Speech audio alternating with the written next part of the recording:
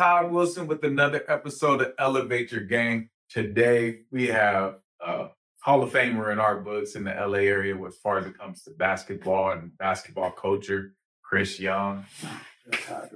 Ghettobird, whatever they want to call him, man. He is a legend, man. Awesome to have you here on the show. Appreciate everything you've been doing and sharing your story. I had to have you on here just to share it with the world, man. Thank you, Kevin. Yeah. Before we get started, we look at the wall of hoop movies. Your favorite movie up there? I'm pretty sure you have a couple, but your favorite hoop movie and why? He Got Game.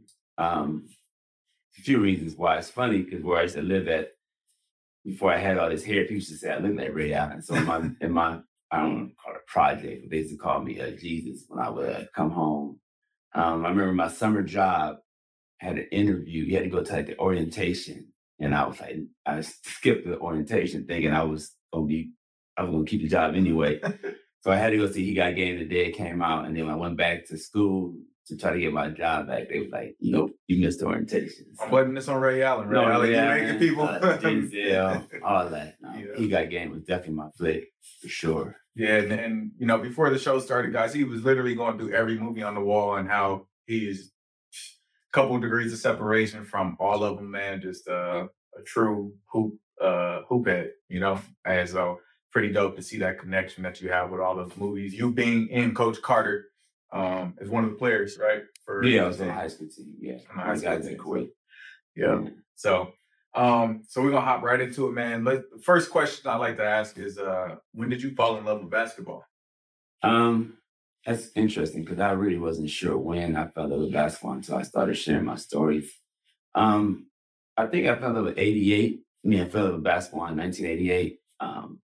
And the reason for that was, and it turns out to be that was the year my father died. So it ended up being that basketball, even though basketball has been an up and down thing for me, it is a safe haven for me. So like 88, I think I fell in love with basketball, but I didn't play on my first official team until 89. And I didn't get my first pair of J's until 89. Nice. So that was kind of like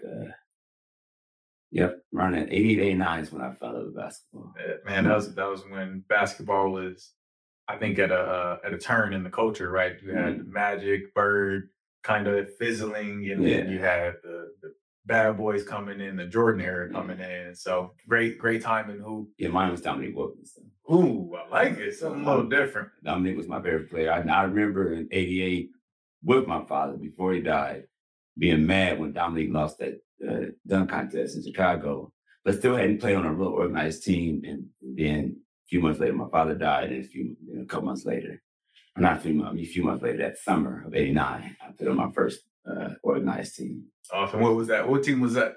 That Rancho Latina Sonics. Back in the day, that was the breeding ground. Rancho was the main spot. They have the new gym now. I'm mad they tore down the old gym because how the Drew is now is how Rancho was back in the day for youth basketball. You had to play Rancho. So that's dope. That's dope. And so was that AAU ball or was it kind of just community ball then? AAU basketball really wasn't. No, it wasn't a thing. I wasn't a thing back then. That was just go up there, sign up, and they pick a draft, and then you find what team you're gonna be on. What I'm saying? It wasn't a politic, and I want my kid to play here or not. 10 of us, and you had a girl on my team. You know what I mean? So right. I was the youngest, ended up having a future city, all city player on my team, 2 of them, and a girl on my team. So it wasn't no real politics behind it back then. Gotcha. And then from there, so your playing career. So where'd it go? You went from Parson Rex on to high school, and what was your experience in high school? Well, my high school experience was pretty tough. You know what I'm saying? So I went to Audubon Junior High School, which means you either go to Dorsey or Crenshaw. But once I saw Crenshaw High School, once they came to our school to talk to us, I was like, I want to go to Crenshaw. I kind of want to go to Crenshaw. My auntie went there, but I knew I wasn't going to where else but to Crenshaw when I was coming out of junior high school. So, but, looking back on it now, I probably shouldn't have went to Crenshaw because I wasn't that good. I was short and I was still learning to play basketball. But at the time, Crenshaw was like the number 1, number 2 team in the city. You know what I'm saying? So my 10th grade year, I was the last guy cut on the JV team. Back in the day, you go up there and your name was on the list, and then you see it, and then if you don't see your name, it's over. You know what I mean? But I competed with the best guys there. My junior year, I got kicked off the JV team because me and a coach was getting into it.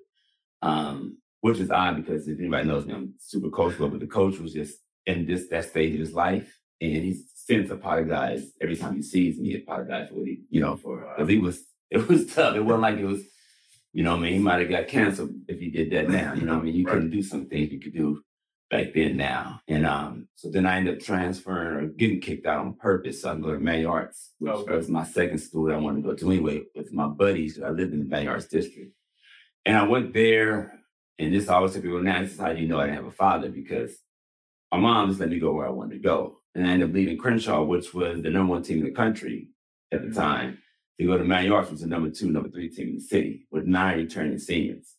A father would have been like, dude, you crazy. You never play, especially if you're still developing, you haven't, you know what I'm saying? So I went there to sit on the bench, but had a good time. I got to play for a powerhouse. I got to be a part of what it looks like to be with guys that had aspirations to play in the NBA and overseas and D1 and all that good stuff. I tell you all the time, would have been cool to go somewhere to a smaller school and play more, but I don't think I would be in basketball to this day if I hadn't gone to Crenshaw Emmanuel and just been around that real LA basketball culture. And, sometimes kids, when I tell the story, they get me like, man, you must have been real sorry. I'm like, no. Emmanuel and Crenshaw aren't what they used to be back in the day. That was the competition. Those were real schools back then, you know what I'm saying? So, I almost didn't even play high school basketball, but I definitely competed with some of the best guys, and we're friends now, and I've gained every last one of them respect over the years. You know what I mean? They know. They know. Yeah, they know. No, I think it's so cool to see somebody who was involved with the game, and not being able to necessarily get on the court or compete in high school, but you made a name for yourself post high school and got, like you said, the respect of others from doing that and from continuing to work, put your head down and do what you did. Now, from high school transitioning to college, what was that like for you? So after high school, of course, no offers, no real prospects, and kind of got wayward, floating around, getting in trouble, not really going to school. So I tried a couple junior colleges, it didn't work out. Finally, my guy, Thurman Watson, who was my assistant coach at Southwest, before that, I would go play with him. He lived down the street from me, so I would go play with him and his best friend, Bouvet, who actually just passed away a couple months ago. So those guys kind of put their arms around me. And then when Coach Morris decided to leave Locke and go to college, I ended up being, they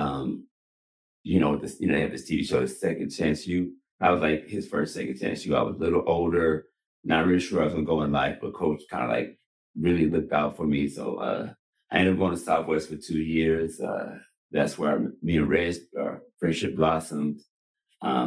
Wasn't a great student. So after that, wasn't no more offers. I did well in junior college. I was, all conference, lost state in track. So my athleticism had kicked in. I was becoming the person that I ended up being on the court, but really didn't do well in school. Ended up walking on to Cal State LA.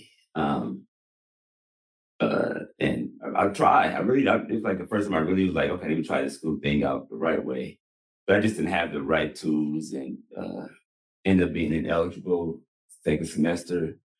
And the coach really wasn't playing like he was playing me anyway because I wasn't on scholarship, but everybody knew. Like it was one of the things where I really wasn't embarrassed about not playing because my teammates knew and people that at the school knew like I should be playing, Right. So got frustrated with that. Stopped going to school again. Track came around. Wasn't able for the track team. Kind of like it was over. Kind of lost the heart for it. But I did want to go to the university, and that kind of like calmed that a little bit. And then that summer, I was talking about this going to be a sport called Slamball. So I started getting ready for that. So how'd you get introduced to Slamball? So you said this is coming out. Yeah, so it was back through the Drew League. Was playing at the Drew League one time, one weekend, and some white people walked in the gym. Back in the day, some white people walking in the gym, it meant overseas or commercial. Mm-hmm. And Mason Gordon, who created the Drew League, will attest to this story. It's on the free throw line, and shot went off, caught it, dunked on the other end, off the free throw, off the standstill. And he was like, whoa, I gotta beat this kid. And I was like, yeah, I know. Whatever they want, they're gonna holler at me. So Ron Smith, rest his soul, the creator of Say No Classic, and Smiley pulled me to the side and was like, you need to go try out for this trampoline basketball thing. At the time, I was thinking, well, I want to be on TV anyway, but I didn't want to play this fake basketball. I didn't want that to be on my resume. So I didn't go the first week. And then I went back to the drill league. And I remember Dino was like, so how did it go? And I was like, I didn't go. And Dino was like, first, just try it. You never know what it can do for you. You never know what it's going to be. So just go. And the following tryouts or interview they had, I went up there and been in love with it ever since. So I got a shot to Dino Smiley. And like I said, Rod passed away. But those are the two that pushed me into the direction of Slamball. That's awesome. Are you involved with even though we heard Slamball's coming back out, Yeah. have you been involved with that at all? Or? Well, I was presented the opportunity to coach, and I really thought I wanted to. And I'm starting to get anxiety that I didn't do it, but it was there in Vegas for 3 months, and that would have meant I had to walk away from Air West, or at least walk away for 3 months. And momentum and things that we're doing, I just couldn't see myself doing that. So I wouldn't say it was a hard decision, but I'm definitely like, I wish it would have been in LA again, like it had been, because I definitely would have did both. So, and I just went out there this past week to check it out, and it looks amazing. And they have like their own arena. Well, they have their own arena, but they have to track the practice. The practice facility is a lot better. And now they're going to the Cox Arena. I'm not sure where they're going to play at, but just the fact that they're going to the Cox Arena to put the show on together is going to be crazy. So I'm going to go out there and check out the opening night. Okay, dope. No, I was a huge fan of Slamball, huge fan of you, like fanboy a little bit here, man. Like, yeah, you, Stan Fletcher, like, man, I love watching that stuff, and because all I wanted to do was dunk. Vince Carter's my favorite player, and so you know what I mean. Like, so seeing that was like that was hey, man, basketball. You could do anything with basketball. Was the mindset. So from the time that you fell in love or started playing the game until you kind of got to Slamball, where you kind of really blossomed into who you were within basketball. What were the biggest adversities that you hit? You mentioned, your father passing away. I'm sure that was tough. What other adversities did you hit throughout that time? I mean, tons of them. My father passing away, and then a month or two later, my brother moved to live with his father in the Bay, and my brother ended up being like a big-time high school basketball player in the Bay. So that was tough. Single mom, growing up in South Central, having gangs and the fast life in your face at all times, or temptation at all times. But a lot of it just trying to keep my confidence together when I'm at it. Like, I was at elite high school. I was at the best high school in the country at one point. You know what I mean? Like I said, Manuel was either second or third behind him. So those are big adversity, because when you go to schools like that, they don't have time for you to develop. You either come in and ready or you don't. Right. And not having any consistent adult male in my life to kind of bounce these ideas off, and having a mother working 10 hours. It was just me. You know what I mean?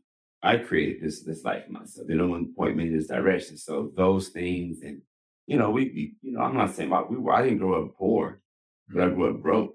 You know what I mean? So those are things you won't, or there's things you won't be able to get just because of the nature of the money or time that my mother had. So just, I don't, not that big of a sob story, but it is. You know what I'm saying? This could have looked a lot different. So, and then I self-inflicted stuff by not being a great student. That was my fault. Yeah. You know what I mean? My fault. I didn't get a better jump shot or some handles. You know what I mean? So those are things that kind of held me back, because I was a great athlete, an elite athlete, but at 6'3", that only can go so far. You know what I'm saying? So, but we here now. Yeah, no, it's awesome. What if you had 3 things that you could tell people who may be in a similar situation or going through any adversity, hearing your circumstances, could be worse or better for somebody who's listening? What are 3 things you can tell them to to get to where you're at, where you're living your life in a space where you're living purposeful, providing, and still connected to hoop as well? Well, I mean, you gotta stay the course. You gotta be a good person. I think all the time. In the day, I'm a solid dude. You know what I mean? I ain't never really crossed nobody. I never done nobody shady. So those things have definitely helped me get where I'm at. Take care of your schoolwork. You ain't got to be no straight A student, but come on, man, this high school's easy, especially now. So I'm mad at myself and not just knocking that out and work on your game. Like I sat on the bench basically my whole high school career, but once I got a little taller and my athleticism kicked in, the hustler that I was, the guy that rebounded the ball, the guy that was a good teammate, it kept that same spirit. And then I just became more athletic and all that good stuff. So if I would have just worked on my game a little bit more, maybe I could have played overseas for 10 years. Well, it means I wouldn't be sitting in this chair. It'd be a different, story. But work on your game, but hold on to the things that you already are good at. And you have to be a better student. I should have been a better student. I'm mad at myself for that. I should have definitely got my education paid for the things that I was able to do on the basketball court and in the track and field. Yeah, I think that narrative has definitely changed over the years. I think there was a time where you could be a bad student and people would, overlook things or have somebody take a test for you and all those kinds of things for those, really elite players. What they got. Yeah. Right. And then now it's like you have to have good grades or college isn't even talking to you, regardless of your talent level. Right. Regardless of your talent level. And so that focus on the academic side and your education is so important. And you see that now. Back then, those were public schools. Now you got these private schools stepping in where you have to perform academically, and that landscape changing. So I think I love that emphasis that you put because you've been through it, and you've seen the opportunities that it allowed you not to have almost. And honestly, this kind of trips me up in some of the things I do because all the things that I do with these corporations and companies, without that degree and all that stuff, they haven't rushed to give me a job or change my email address to the companies. Man, they'll use me for my resources and they'll put a little change in my pocket, but they haven't put any real effort to lock me in the way I think I should be locked in at this particular point in the game. Any thoughts of ever going back to school and getting your No, that's definitely on the horizon. That's definitely something I've been thinking about. I mean, I think it'd be a cool story, get over and go back to school. Yeah. Get my degree at 50, which is crazy. But I do want to kind of show the kids that you can still do that. Like, I don't think anything's possible. And I do leave age out of some things. But getting your degree and going to school, that's easy. It's not something you get too old to do. You just have to find the time and the motivation to do it. And we joke about that. I was just telling my good friend Joy, I was saying, that'd be a cool little show. Yeah. No, it would. I think it's like full circle for what you stand for now, you know what I mean? And showing the kids, hey, I'm doing something too that I don't necessarily want to do, but I actually kind of do want to go. No, you do want to go. Okay, well, I think school will be easy now, and I have. Hey, you can go be a GA somewhere and get it paid for. Might as well coach while you at it. Right. But my own degree. Yeah. No, that's dope, man. So, man, I encourage you to do that, man. Well, it's out here now, so that's kind of what this is, kind of the hold you to some of your words and make you accountable for some things you say you want to do. And I'm not like super far away from it, you know what I mean? So I think it would be an interesting story to see me up there. With a backpack. I don't want to do it online. I want to go. You want to go on campus? I want to go on campus. I want to do the whole thing. You know what I mean? I did it before, but I just want to do it right this time. You know what I mean? So, no, that'd be dope, man. I think that'd be super dope. So Slamball, man. Tell me about how long did you play Slamball? What was your experience like with that? And what has it afforded you later now in your career through Slamball? Well, Slamball, I did the first 3-4 seasons. The first season in 2001, 2002, I wasn't drafted. So again, I was thrust back to my high school days where I basically told that I wasn't good enough with these other guys. And I knew that wasn't true. I just knew I had to figure out the trampoline. I knew I had the desire and the athleticism to be one of the better guys. So I had to go on as a practice player. I had to humble myself. We had draft. I had to sit there and not get drafted with my mom and my little sister with me. I had to go to 2-a-day practices. I got half the pay that the other guys got, you know what I'm saying? And now that was tough. I almost didn't go back. I almost quit and just started to do something else. Like I had some great things to do outside of that. But I did go back and it's a true story. The very next day I went back, I was one of the better players. But the very next day I was like, no, I'm pretty good at this in both practices. And I did that for about a week or two. And then a player got hurt and that put me in a position to be on the team that was on the bouncers. And did pretty well my first year, led the league in scoring. First player to score 40 points. All the good things that came from that year. Second year was not as great. I was injured the whole time preseason, so I didn't really get to practice. Third year ended up being hurt again, which was 5 years after the second year because Slamball, was off the air for 5 years. But it's given me an opportunity. I stamped my passport for the first time. Went to Italy. I've been to China. Been on One Tree Hill. We've done different shows in different cities. So I've traveled throughout the States. I've traveled overseas.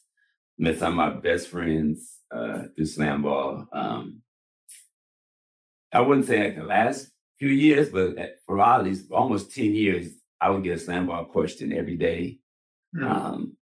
And I'm going to always be a trivia question.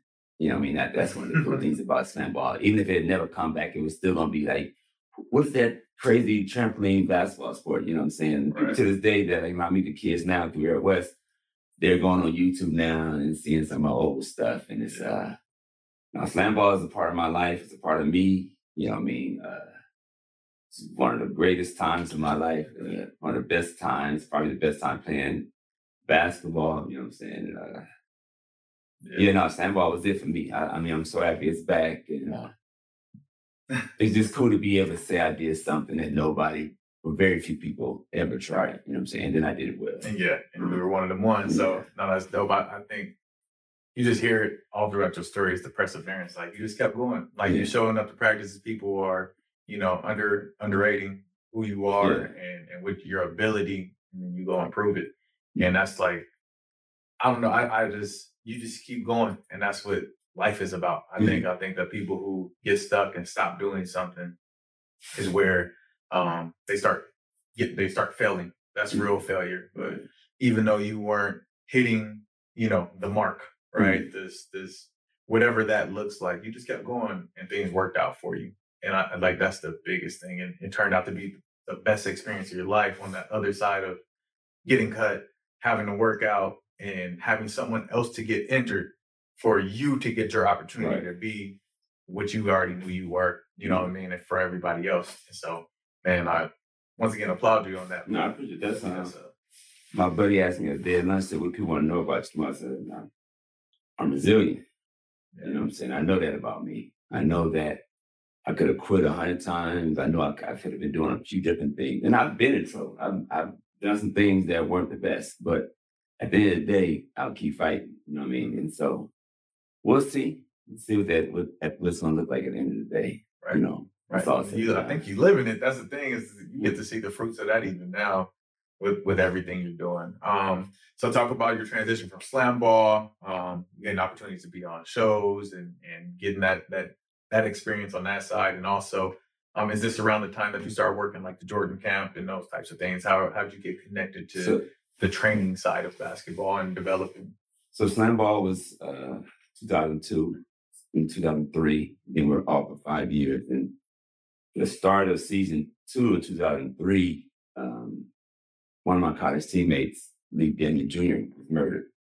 And at his funeral, it's when me and Reggie connected because he was at Howard doing this thing.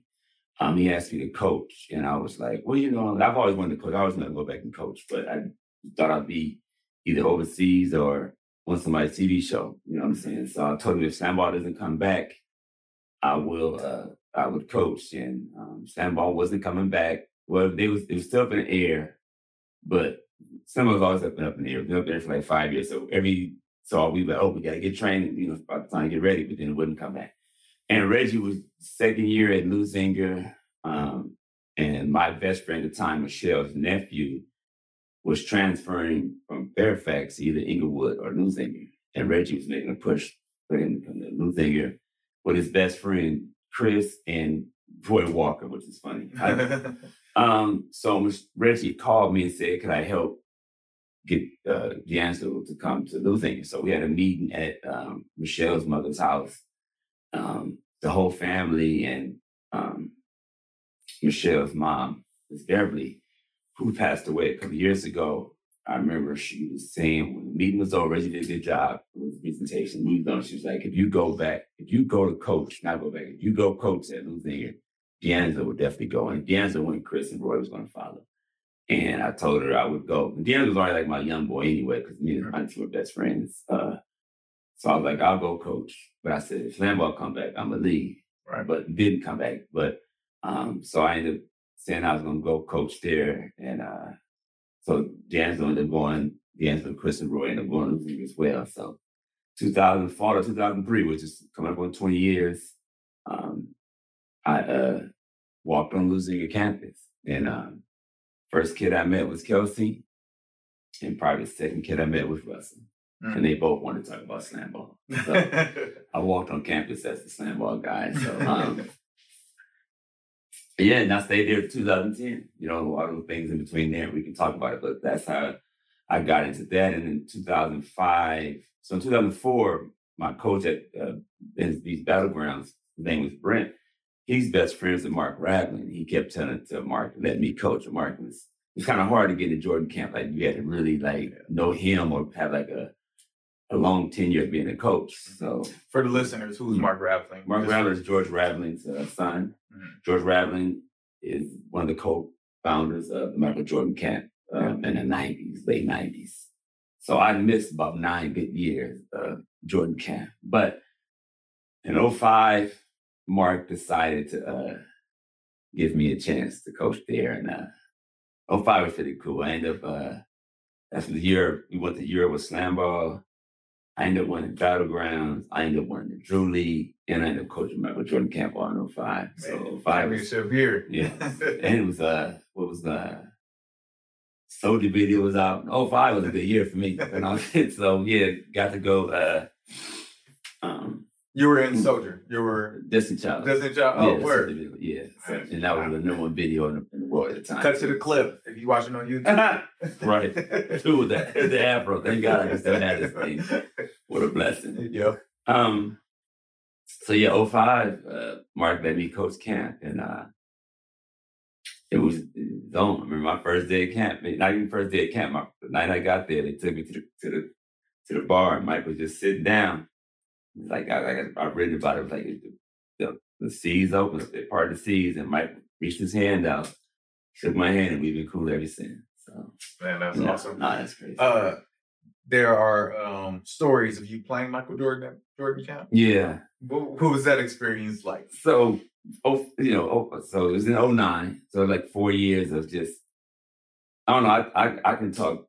I don't know if I can cuss, but I can talk shit with the best of them. So, when I used to be, me and Mike used to just go back and forth, just talking, just random stuff. And one day at the camp, I guess he had heard I could jump a little bit. And he was like, something I can. And Mike was feeling good because he was shooting around and already dunking for the kids. People don't know that. They think he was just hot cold when he started dunking. So Mike was already loose. And I had been walking around coaching from 8 in the morning, 9 o'clock at night. So we started doing this little standstill, dunk contest. And I remember my boy was sitting there like, you're not filming this dude? What are you doing? Like the ones I made, he didn't start filming until I started missing.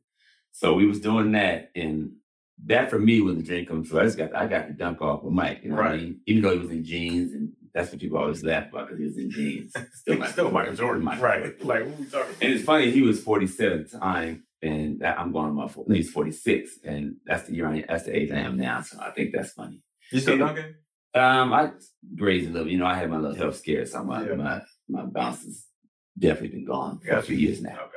Okay. But I did dunk on somebody 2 weeks before I ended up having my situation, so I was dunking at 40. Right. So yeah, after we dunked, I grabbed my bags. Like, hey, this is enough for me. If you can videotape this, all like I'm gonna tell my kids this. And then my boy Rab was like, play 1-on-1. And Mike was like, Chris, I want to play 1-on-1. I was like, shoot, the heck if you don't. I throw my bag down, and I got to guard him for he didn't guard me, but I got to guard him for 5 possessions. And that's another dream come true. It's pictures of me. I'm smiling the whole time. I had a time I'm smiling. Then making sure I don't hurt him. You know what I mean? Like Michael rolled an ankle or hurt him. Oh my God. Can you imagine? He's retired at this point. He good. No, but this was the other kicker that was this was the summer. He was that fall he was going to the Hall of Fame. Ah, gotcha. So I'm like, yo, you better not hurt Michael Jordan. before he goes to Hall of Fame. So that's another little tidbit that I like. Like I was the last person to play basketball with Michael Jordan before he went into the Hall of Fame. Well, at least on film. If I'm wrong, prove me wrong. But I haven't seen nobody else than Michael Jordan play basketball with Michael Jordan. So, yeah, that was cool. And then, that was a viral moment, but whatever viral was back then, Right. Well, what were you watching that on? YouTube? It's more like YouTube. Yeah, but no, that's dope, man. To play Michael Jordan. What? I mean, come on, man. Especially from getting cut and not playing and this and that and all these things, and somehow you find out you hooping, like not just going to camp and going out with Michael and just having him say what's up to me was enough. To say I played basketball with Michael Jordan and I never touched the NBA floor. I mean, I've got an NBA jersey. That's in the NBA almost like are the same. I tell people all the time because my story is similar. Played in high school, played junior college for a year, a year maybe and a half. And after that, I didn't have the information that I needed to navigate college. Right, I should have after I left junior college. Probably should have just went to a D2, D3, figured it out, whatever. And I had D1 dreams, NBA dreams, and never got on the team. But I just kept hooping. I kept hooping, started training, helping Joe Bunasar with his training. So been around NBA players, blah, blah, blah.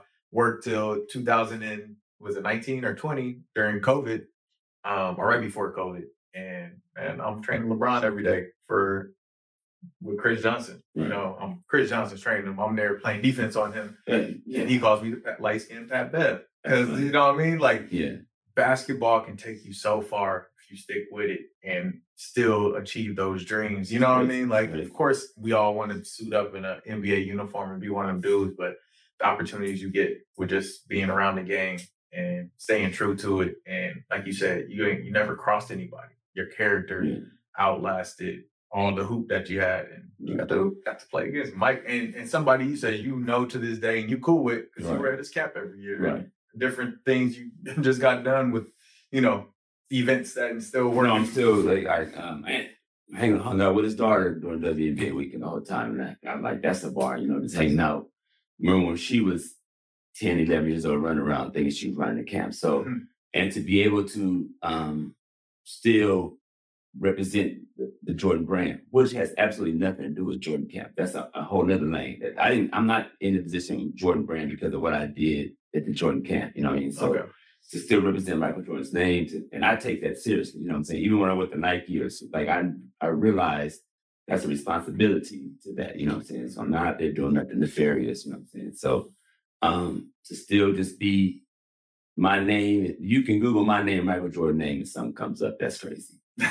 I'm gonna try that later too. See if my name pop up with Michael Jordan. So that's great. Right? No, that's awesome. We're not talking about like I always joke about it. I don't know this guy's like, well, like it was Randy Brown, right. Show a picture of Randy Brown. He's on the Bulls. There you go. you could find him. Okay. Yeah. But that's amazing, man. Now all those camps, Michael Jordan. And you also had a close relationship or a relate, let's talk about the Drew. Let's start there and we'll build into the next story. So the Drew League, what has it meant to you and what has it meant to LA basketball? Oh, wow. So, the Drew League, similar to Slamball because those are all on my Mount Rushmore in my life. So the Drew, it was everything to me. You know what I mean? It was like, I remember it used to be in the 90s, I used to sit in the gym. I'd play at 11, I'd be there to the last game. Then I'd come up there on Sunday when I didn't have a game or vice versa, you know what I'm saying? So, Dino, he used to like to have me around. We used to get to talk, you know what I'm saying? I didn't find my way to the Cheetahs and the legendary Casper Ware until the 2000s. So for like 5 years, I was just playing on different teams and just being around the Drew League. And I don't know, so back in the day, you couldn't play in both. So back in the say no class for the Drew League. And like I said, I was still in the phase where high school, I wasn't really that guy in high school. So playing say no, I really wasn't getting the respect that I would have probably liked just because of high school. So when I found the Drew League in 96, it was kind of like home for me. I didn't really want to play in the say no. Like you had to pick, and I picked the East Side. So really grew up a lot on the east side, sitting in that little bitty gym at King Drew Middle School. And I don't know, I just fell in love with the league. It's always meant something to me, you know what I'm saying? It's not the same no more. Yeah, so how has it developed, and what do you think its impact before and its impact now?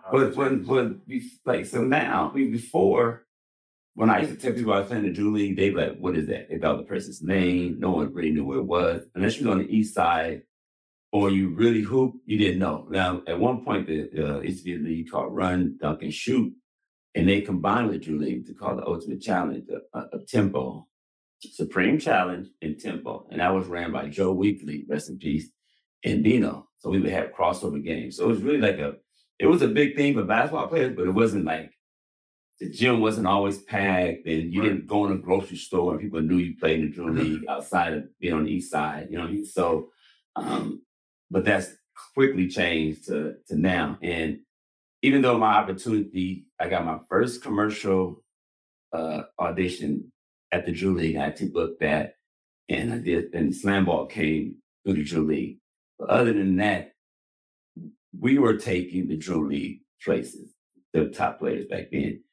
Now, or we were opening doors for the Drew League, I should say. Where now is the Drew League opens doors for everybody. Right? I mean, you can really, like, people weren't going to the Drew League and getting overseas contracts. That wasn't happening. Now, some guys were already playing overseas and they playing the Drew, but it wasn't like, a lot of scouts. Why I would say when the white people walked in, we thought it was either commercial or some kind of overseas opportunity. Now you don't know who's going to be in the Drew League. You know what I mean? So they have so many different sponsors, and now it's on the NBA app. You can watch the games. Like, that's crazy. So it's meant so much to me, just being able to see it grow.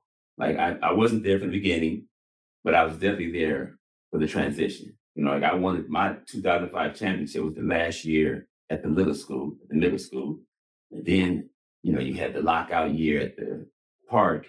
And then you had Nike taking over the Drew in 2012, you know, whether that has something to do with that or not. So, crazy coincidence, you know what I mean? So just to be able to see it grow and to be on the ground floor, to be instrumental in some of those things that people know the Drew League for to this day, it's full circle. It's crazy. I think, you know, like, we were just crazy just to see. I was just telling somebody the other day, you know, Drew League is the number one league in the world.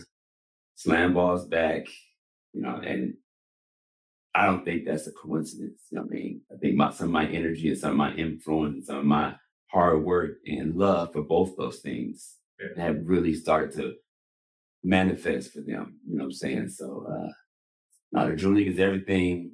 Even though, like I said, it's not the same anymore. I'm older. Sponsorship changed. Right. It's really, it's weird.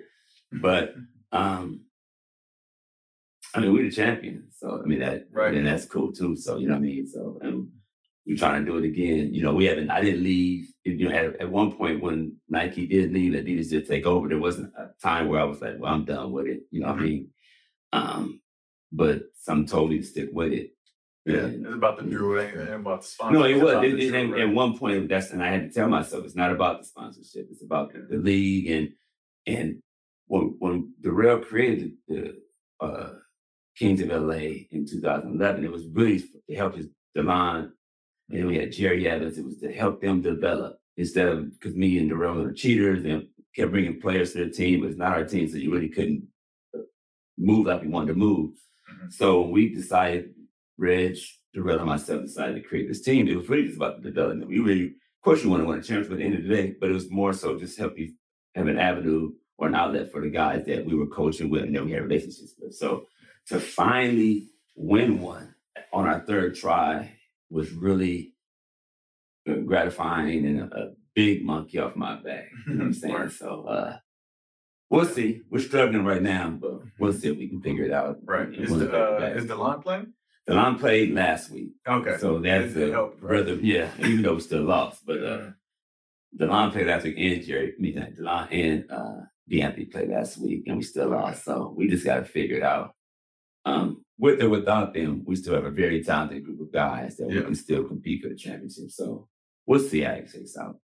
Dope. No, that's dope to hear just the brief history of the Drew and that, you've been there 27 years and seen it all and how it's, progressed and how you have experienced it, but the doors that it opens for people now because the doors that opened for you Right. back in the day. Yeah. So no, that's dope. So this is a point of our show we call Where Were You When? So I'm assuming you were there when Kobe came through to the Drew League. Okay, so the first time Kobe came to the Drew League, actually came through me in many ways. So my guy, Jerry Sawyer, who we talked about earlier about being able to live a great life through basketball, a good life through basketball, he's the one who showed me or told me that you can live an NBA life without being in the NBA. I'll never forget those words. And it's like, okay. So Jerry used to be one of the brand marketers for Nike LA. He left to go work directly with Kobe. He called me one day and was like, I got to play. This is after LeBron came.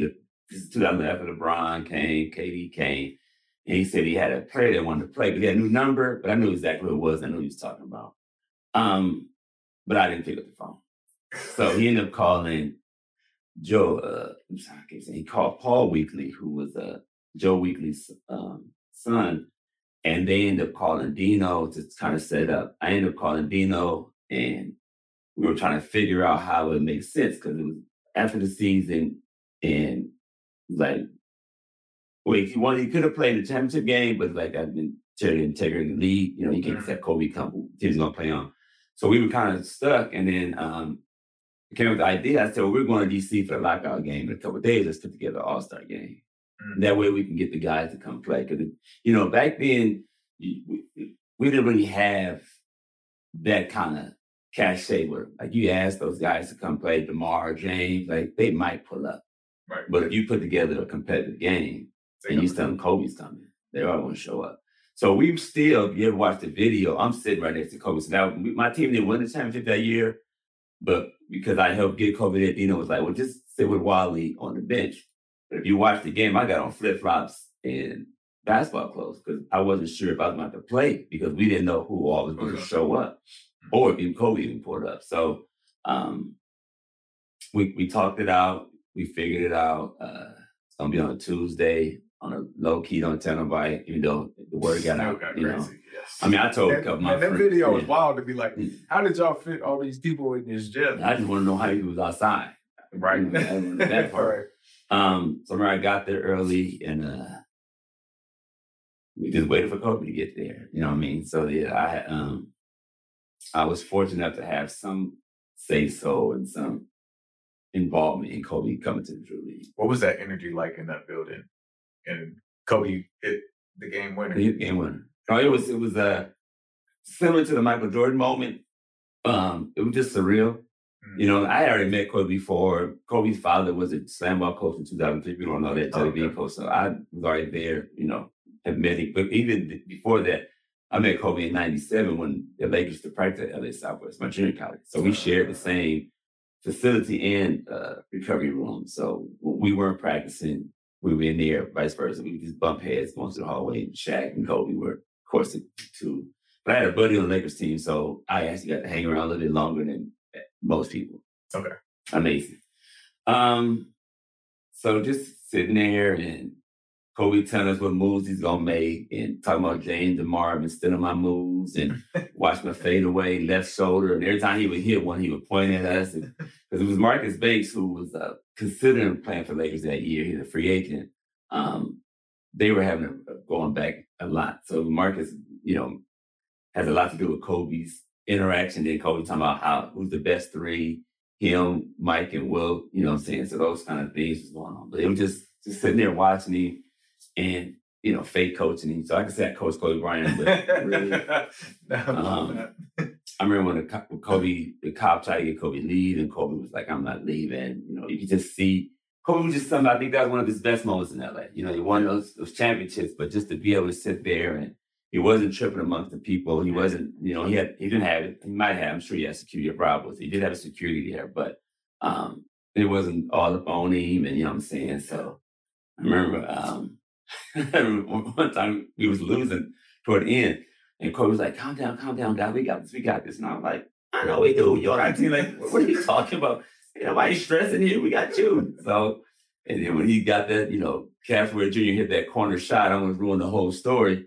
Because we were up, and then he hit that corner shot, tied the game up, and then Kobe had the ball at the end, That's a wrap. Yeah, that was and I think that moment doesn't get enough love. I just think that was crazy to, like, I'm going to hit this shot. Like, to be that good at basketball is just amazing to me to know if I get right here, this is going in. You know what I'm saying? And James was on his stuff too. James had, I think Kobe had 45, James had 42. You know what I mean? DeMar was exciting. But yeah, just to be right there and see a Kobe Bryant game winner up close and personal is and amongst the people, that's what I liked about it, man. He was in the neighborhood, and like you said, like it didn't feel like he had crazy security. Like they rushed the court, and he was just soaking it in. If you watch the clip, and I'm mad at myself, I was one of the first people to rush the court. I'm supposed to be cool. I remember I rushed the court, I socked him in the chest, and hold on, dude, you're supposed to be one of the main. I had to get out the way, but Kobe raising his hands like he was Muhammad Ali, Africa, what I'm saying? It was just like he was just in his moment where it was just like, I'm here. I might actually want that for the mural. So on this back wall, so she did all this. She's very artistic, right? Let's go. So we're putting different murals on the wall. We're gonna have like Vince Carter jumping over 7-footer, AI stepping over Ty Lue. No offense, Ty Lue, man. And I was gonna have Kobe when he's standing on the thing with the Lakers after he won the championship. The third, I think. Yeah, but I might change it to that moment. That's dope. I like that. Yeah, I like that, man. Man, you got to experience some hoop stuff, man. Legendary Kevin Durant came down, was on our team individually. Even though he played the game that morning, he played with us, but we had later games. So hooped against Michael. Katie is a teammate. Got to coach Kobe. For a guy from South Central. Coach Russell Westbrook. Saw that from the beginning. Yeah. From the absolute beginning. You know what I mean? So a few little things here and there too, you know what I mean? So yeah, we ain't got time to do the whole week. Right. Look out for the Chris Young documentary, y'all. Like LA Hoop, man, it's dope. Yeah, I will. Yeah. So now your experience from all these opportunities, these camps, Slamball, they're culture creators, right? Mm-hmm. You had culture inside of the Drew League. You had culture inside of there. Now you guys have Air West, right? You're a co-founder with Keon Kendrick. What was Air West about when it first started, and how has it developed? Well, so, off the heels of the lockout, so Nike wasn't involved in summer basketball since Jerry pretty much left to go work with Kobe. So maybe like 3 or 4 years. Off the heels of the lockout, and basketball never stopped that whole campaign. Shout out to Jerron Smith. Nike decided they wanted to be more involved. They wanted to get back involved in LA basketball in summer. So they came with this concept. They wanted to have like an exclusive run. So they reached out to Keon, myself, and 2 other guys who ended up falling off. And so Air West was actually started by 4 people. Okay. Deion Marcus, Thurman, what's Thurman's last name? Thurman Sutton, Keon, and myself. But Thurman and Deion ended up falling off after the summer. And they were looking for a venue to host it. And I was leaving work one day. I used to work at the Expo Center. I was leaving work one day, and Deion and Amir, the guy from Nike at the time, were walking there just to scout the gym. And I was like, "What you doing here?" And we're looking for a gym for Air West. I don't even know if he had a name for it by then. I was like, I work here. I can make this all happen. So we went upstairs. They saw the gyms. I set up a meeting with my boss. We came up with a system or an agreement where Nike would do X, Y, and Z, and they would be able to get the gyms for, I guess, basically free. You know what I'm saying? Mm-hmm. So, and that's how Air West ended up being at Expo Center. It would have been, I don't know where they were thinking. They think somewhere downtown or somewhere in Gardena. Perfect place. I know it all. I mean, once again, just being who I am, just being the guy that I am, and just being in the right place at the right time. Right. I literally was thinking about going home from work, and then 11, 12 years later, we're still there. So it was a place for NBA players and overseas guys. So, and my relationships weren't that tight and Keon's were solid with overseas guys, but I had a relationship with Darrell Wright's my guy. So, and Darrell isn't getting enough credit for what he is or what he does for the LA basketball community. He's gonna be here tomorrow. Oh, that's fun. I got him and Delon on the show. Hilarious. So, yeah. Hilarious. So Darrell. Is there anything I should be asking Darrell about? Asking who the reason why he didn't play no defense sometimes in rebound. And so Darrell is the reason why I've played with so many NBA players and been on the floor with so many NBA guys that I had no business being on the floor with because of Darrell. But he needed me to do all the grimy stuff, all the grimy stuff. So it always be like, Darrell, who you got? Who's your other three? Because they knew I was going to be number two. You know what I'm saying? So I really appreciate Darrell for allowing me to have those opportunities that I play with everybody. You know what I mean? And so that's my guy. And I didn't coach Darrell in high school. I came in a year after Darrell left, but I met Darrell when he was 17 at South Kent, and I've been in his corner and in his life ever since. And I coached Delon when he was in the Zing, and I have hilarious fun Delon stories that he hates that I bring up. But I'm gonna have to get some of that too, so I can ask him tomorrow. So and Stacey and Ray really, their parents really allowed me to be a part of their lives, and I appreciate them for that. Especially because back then, like I said, I told time, the whole wrestling and all that. Reggie might have had a clue. I didn't know what that looks like. I was just a regular guy, just doing what I thought was the right thing, and lucked up and ended up being 3 NBA guys, instrumental in their careers, you know what I'm saying, before they were famous or before they were in the NBA. And that's another bar that came from a guy that wasn't fast through basketball, you know what I mean? So, where were we at with that? We were talking about... So Air West. And so Darrell's relationship definitely, pushing the LA Unified thing. So Marcus Williams, Pujetta, Bobby Brown, LB, all those guys. LB and Bobby Brown are the same people. Bottoms, Red, all those guys would support Air West because of Darrell telling them or asking them to help support me. Those are my guys, but, just because they're your guys don't mean they're going to put up on a Sunday or Wednesday to come play basketball, you know what I'm saying? So I respect that. And Keon had his overseas guys coming in and, we just started, it was just needed. It wasn't, Nike hadn't had an influence in the basketball culture in so long. So when Nike decides to do something, it's always going to be premium. And so we went there. It was only going to be for the summer. And from that success, they kept it going throughout year round. And then every summer it would just get more crazier and more people would come in from out of town. So it was people would come in town, they would go to Air West and they go to the club. Air West, the club, Drew, Air West, and Air West was Nike before the Drew. So we were Nike in 2012 and then 2013. That's Air West 2012. And then the Drew League ended up being Nike 2013 and held that for a few years until the Adidas thing. So we were the only thing on Nike at one point. And so then from there, we would just, every now and then we'd let some high school phenoms come in, let some high school kids. And then right before pandemic, we were really letting middle school guys come in. I had Devin Askew, Josh Christopher, my godson, Brandon Richards, guys that we thought were going to be who they were. And a couple of them ended up being who who thought they were going to be. So we went that route, and then the fall of 2019, I was just getting burnt out. I was just tired of seeing, because at the end, it was just weekend warrior type guys. And my guys, but it's okay, let's do something else. And then I was doing the EYBL. I was the rep for EYBL on the West Coast. So I was seeing younger athletes and more younger athletes, more elite athletes. So I'm we need to start using some of this energy here. And that's when we started doing the middle school. That's when we ended up started reaching out to you from the Times at 40 and all that stuff. And we had that last Times at 40 on March 11th, 2020, the day basketball stopped. Wow. So, and that almost was the end of it. We didn't do Air West for 2 years. And then we came back.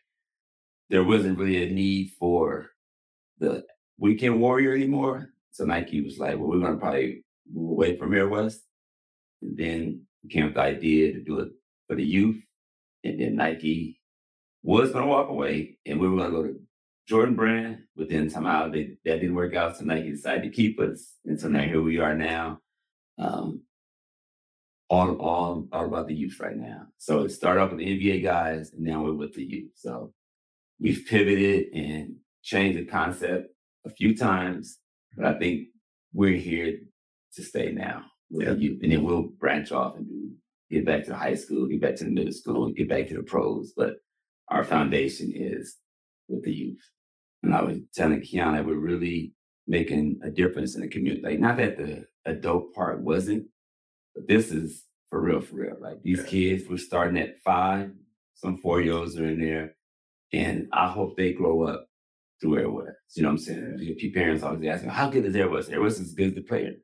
You know what I'm saying? So when the players become elite, Airbus becomes elite. Right. Or it doesn't.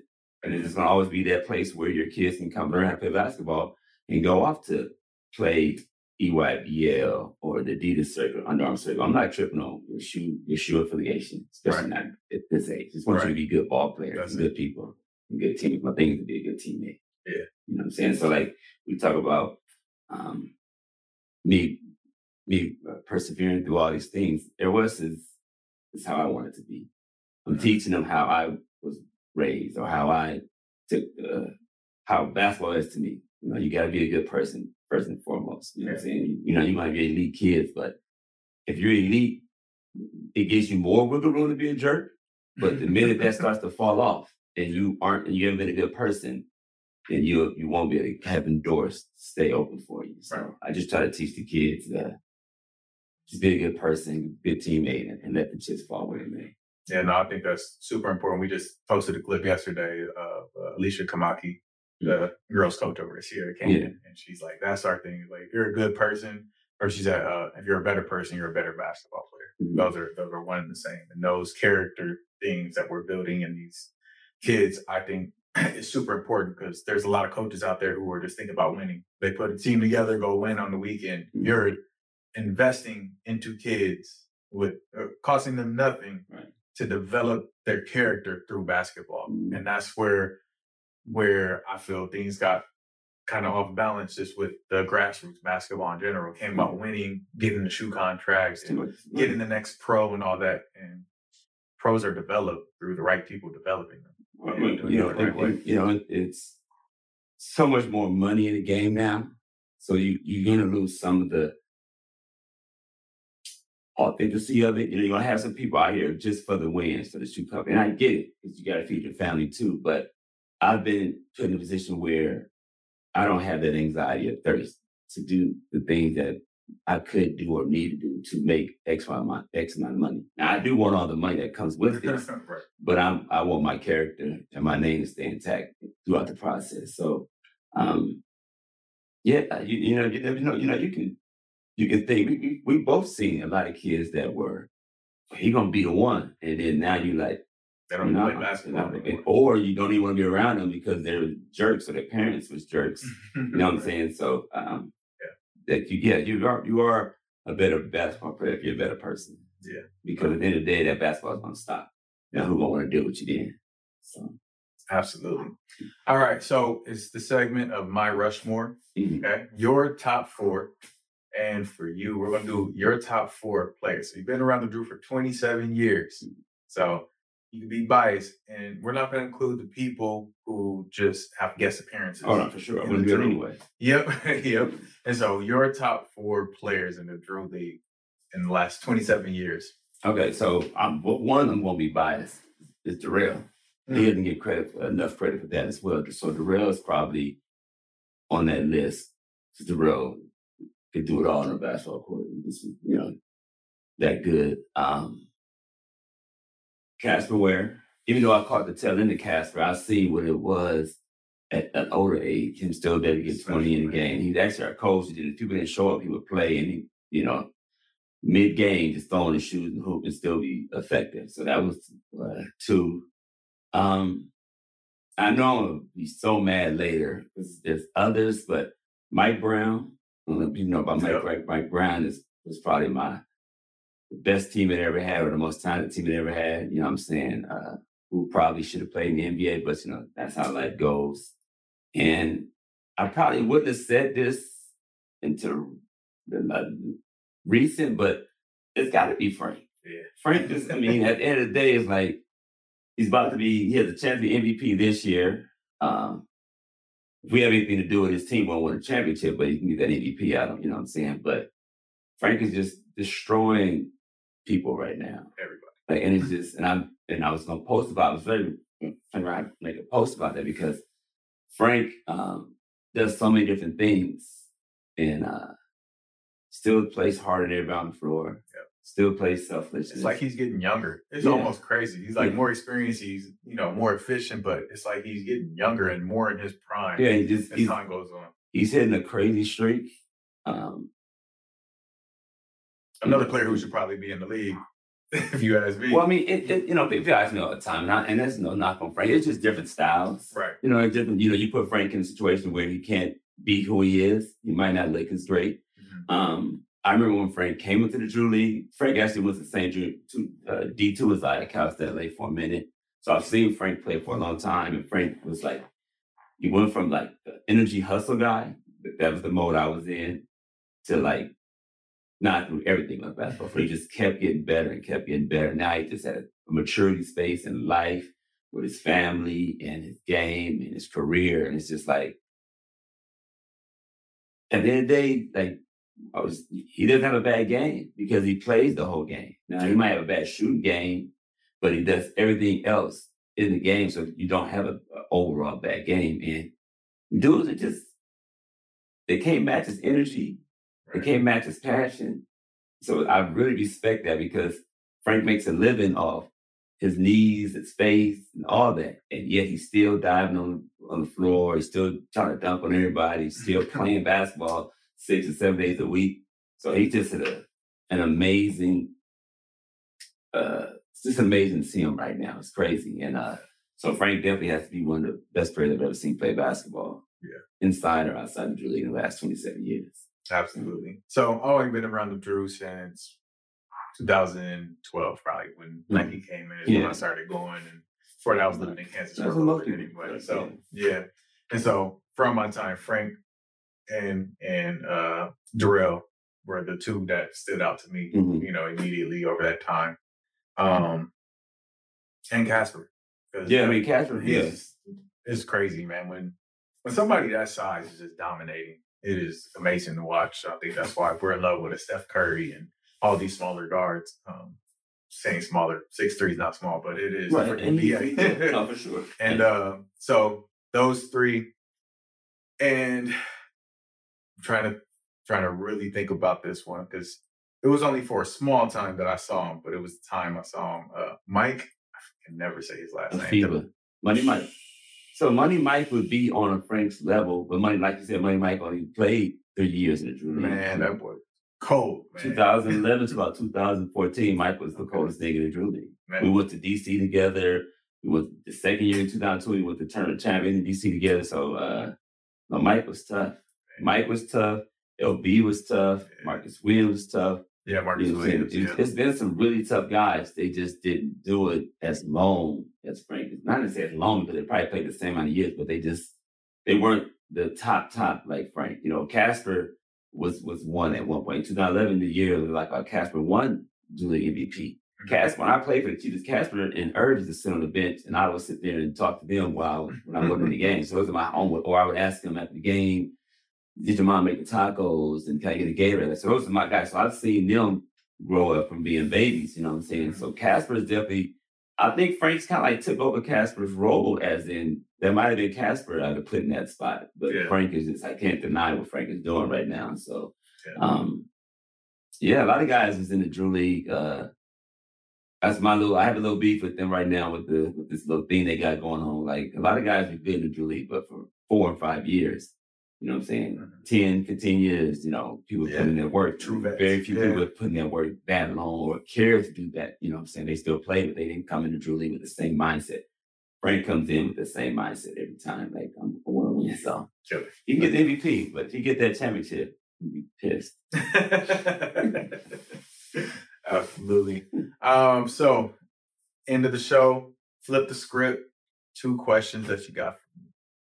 One, because since you are on the training side, I want to know who is your best? And I know you more so middle school guys. What was your best? Who was the top middle school kid you coached? When they were in middle school when or middle now? School. No, middle when school. they were in middle school, how many? Your top. You give me 3. Give me 3? I'll give you 3. Okay. Number 1, Sky Clark. It's not even a question. Sky Clark in middle school was coming into his own, and in 8th grade, I don't think there was much anybody could do to stop that kid. And he had the full game, 3-level score, played defense. Sky was. I've never seen a kid that young work that hard. Real quick on that, Sky played in Air West in the middle school. Yes, he was one of our first middle school kids. I remember. Yes, I remember. I'm always happy I got my little young Sky card picture. Sky started playing really when he was 9 and 10 years old. Mm-hmm. He would do a little ARC league and all that. He was a little chunky 10-year-old kid. That's funny. I need to see that picture. Yes, we have video. Yeah. And I was one of his first shooting coaches when Shot Zone was up out here in Woodland Hills before Shot 360 was around Shot Zone out here. And I was one of Sky's first shooting coaches. I was training, but that's what his dad wanted me to do at the time. And man, there's no kid more focused, more coachable than him. And he just locked in and started, just getting better and better and turned just, I don't know what he drank over the 7th and 8th grade year. You know what it was, actually. I'm going to tell you exactly what happened. We played Heritage Christian's middle school team, played Chaminade's middle school team. We were smacking everybody. That Sky Clark, Ben Schosberg, Mike Price, Dusty Strong. We were loaded. It was crazy. We played Chaminade though. They smacked us by 25 in the championship game. KJ Simpson, who's at Colorado now, and Mike. Not Mike. What's up? That played with him at Chaminade. Higgins. Keith Higgins. Oh, yeah. I know. Oh, his father. Yeah, his father's one of my OGs. They look at me, go to me. So I can jump. Oh, no, he can fly. But the whole family can jump. Yes. I remember playing them in the 360 league all the time. Yeah, so they smacked us in the middle school, and we were loaded with talent. They had them two and Abe Eagle, who just graduated from Gonzaga. And after that, something clicked in Sky. I never want to lose like that again. And from that point on, it's been the menace of the training of Sky Clark. So Sky, 1, 2, it had to be Johnny Juzang. He's the one who helped me start my program. His dad, me and his dad came up with the idea for court prep. And Johnny was this, 6'4" shooting guard in 8th grade. It was just, and he played. I asked him, I said, where are you getting all your moves from? It's from 2K. Kid was watching 2K and using the moves he learned on 2K. Yes. Not 2K now. Not 2K, yeah. Where it's he was learning 2K. So he had, a little post fade, his pull up. And once again, somebody who was just mentally focused very early on. That's what you see with those kids. And so Johnny was pretty unstoppable because he could just shoot over everybody. He was smarter than everybody, pass the ball. And so in middle school, Johnny was good. He's the hometown favorite too. He played in the League in my squad as well. Oh, nice. Recently? No, right before he got drafted? Right before he went to Kentucky. Okay. Kentucky. Yeah. He needs to, he's probably in Utah back and forth. He got get him acclimated. Let's knock that down. He had a hell of a summer league though. Yeah. So did a great job. Number 3. Now this is tough because I got some. Oh, this is easy actually. Now I think about Elijah Arenas. Okay. Yeah. So Elijah started in core as a 6th grader. I got videos of him. He didn't know how to do anything. So Elijah played soccer. He wasn't even a hooper. He didn't even know who his dad was. He didn't know his dad was Ghettobird Arenas. It was wild. He's that's just my dad. And we yo, you know who your dad is? Watch this video. And seeing his growth, just maturity wise. And 7th grade, 6th grade, he was just a little dude, had one pullback move that he tried to do on everybody. 7th grade, the kid shot 90% in pickup games. He would not miss. And this is a year where he had a pretty good, class above him, who could hoop. And then 8th grade year, he was just on a different level. What he's doing now, he was doing in 8th grade in core. And those 3 kids, their work ethic is what made them different. They just love being on the court, super coachable, focused and driven. They know they're going to the NBA. there's no doubt, question, anything about it. And every behavior they have is focused on that. They don't spend time doing anything else but trying to get to the NBA. Right. So, no, those three. No, that's cool, man. To be able to see them before is always a bless. You know what I'm saying? That's why I made my mark in this middle school ground. It's like everybody wants the next, they see them in high school or, who's the next pro. Is like, I want them before they start smelling their own poop and before their parents want free training, because that's what starts to happen. And I'm like, nah, let's focus in this middle school. And thank God, man, I'm so grateful for Johnny and his dad and trusting me, because I had him, I had Taryn Frank, who was a beast, and who else? Dylan DePino, who was a beast back then. Like, I had some dudes come into the program right away, and it just helped. Then I had Sky, then I had Dusty, then I had Ben, then it just kept on flowing with those high level players. And that's not a knock on any of the other middle schools, because there's some kids who are really good. That's like Dusty Stromers and that. Brady Dunlap, like some kids in that. So, but those three definitely. No, I mean, that goes to my next question. Like, what made you create Core Prep? Because, like you said, you do have a like now you already have a great roster. Like in 10 years from now, you can really sit back and be like, yo, it's crazy. These guys were before. So, a lot of people, like in myself including, have a lot of great ideas, but don't always see them through. What made you decide to really just like Core Prep? So I was just training at the time. Had pretty good amount of clients, and where I could just be a full-time basketball trainer. And I was trying to figure out how to make money throughout the day, literally from, I'll train somebody in the morning, but from 8 to 2 p.m., 8 a.m. to 2 p.m., I'll sit at home and do nothing. I was watching my shows or, I don't know, running errands. I wasn't doing anything. And I hate not being productive. And so I was actually planning on doing a 5th-year prep school with another basketball training service. And I was developing that. And we realized that California real estate is just too high to do it, right? And it's tough to run a prep school the way that other people run it out of the state. And so I had the framework for this school and basketball mixed together. And so Johnny's dad came to me and said, hey, Johnny wants to do homeschool so he can train more for basketball. And I was like, oh, I could put something together like that. So I put it together. I just had become the assistant at Heritage Christian. It's 10 years ago. And so I found out they had a online service for their school, but it was accredited through their school. And so they made sure everything was accredited. So I took their homeschool curriculum and put together this PDF. It used to be called Core Hoops Preparatory Academy. Mm-hmm. And it was like military. We had a dog tag with it on there back in the day. And I put that together. I had 15 people show up to a meeting and 8 families signed up. And then we were a homeschool program that first year. I was like, I'm never doing this. Driving around in my little Civic and, I was their teacher, their mentor, uncle, all that.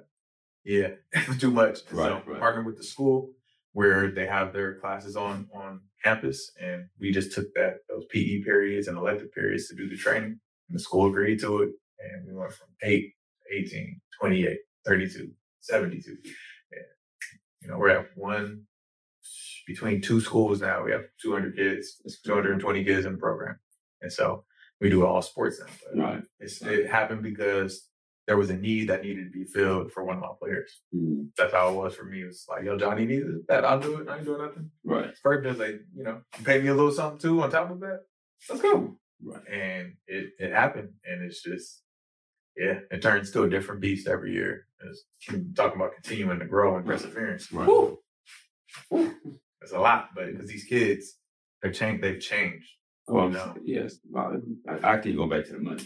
Yes. You can go to the money and the fame. You know what I'm saying? So, and a quick story about Johnny. And I don't know if it's going to happen, but if he didn't classify up, that was my number one target to take a break from the Compton Magic and bring me web. I had lunch with his dad and everything. That was my middle with. I was like, but I don't think it would happen because that Compton Magic situation was amazing. It was great. You know what I'm saying? He was in that class with the Mobleys. That's crazy. That whole group of kids have all probably touched the NBA or will touch the NBA. I think they all touched the NBA. Yeah. The starting 5 now. The starting 5 are in the league. So, of course, I got my internal Nike Adidas beast, but not what Atope and Spoon did with Compton Magic. I definitely take my hat off to them for that. So, absolutely. And you see it. I think they're very selective of who they have and they take care of them though. No, Elijah's there now. They're taking care of them. We have Dylan Shaw, one of our players at Heritage Christian. Man, they take care of those kids, man, and they do it the right way. I can't fight it. No, man, as long as you helping kids and you doing it the right way, I ain't mad. That's what it's about. Right. It's supposed to be what it's about, but the Johnny reclassifying thing was crazy. Yeah, because it was. I went to go watch him play Alamany. It was like one of the last league games for the Mission League, and he's just dominating. And I mean, his dad talked, and he's just like, I think it's time for him to go on. Like high school is too easy. He wants to be challenged. It wasn't like he wasn't losing games or anything like that. It was just for Johnny personally, where he wants to be in the league, so he wants to play against better competition. And I was like, man, let's reclassify him up. And he was like, we can do that. Absolutely.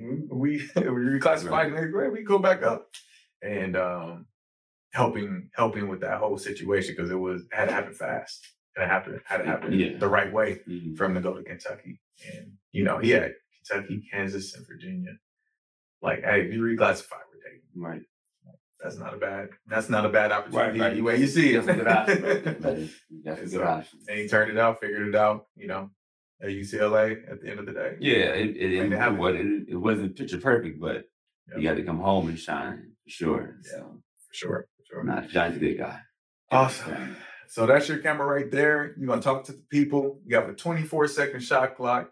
How to get connected with Air West or anything else that you want to tell the people in general. Well, Air West, you can connect with us on IG at Air West, AIR_West, WEST. My Instagram is DYoung_LA. Yeah, just tap in. We just created a hometown favorites, hoops page. So just trying to keep all the basketball stuff going. So what's hometown favorites? How's that? What is that exactly? So hometown favorites is the clothing line that Darrell created. Oh yeah.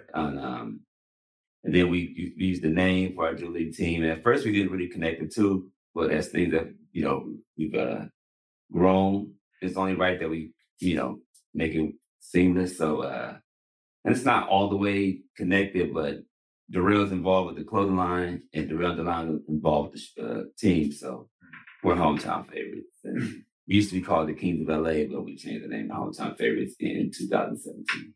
So, awesome. So, man, thank you for being on the show, brother, man. I appreciate this. Yes, sir. Yeah. Thank you, guys. We'll see you next time. Peace.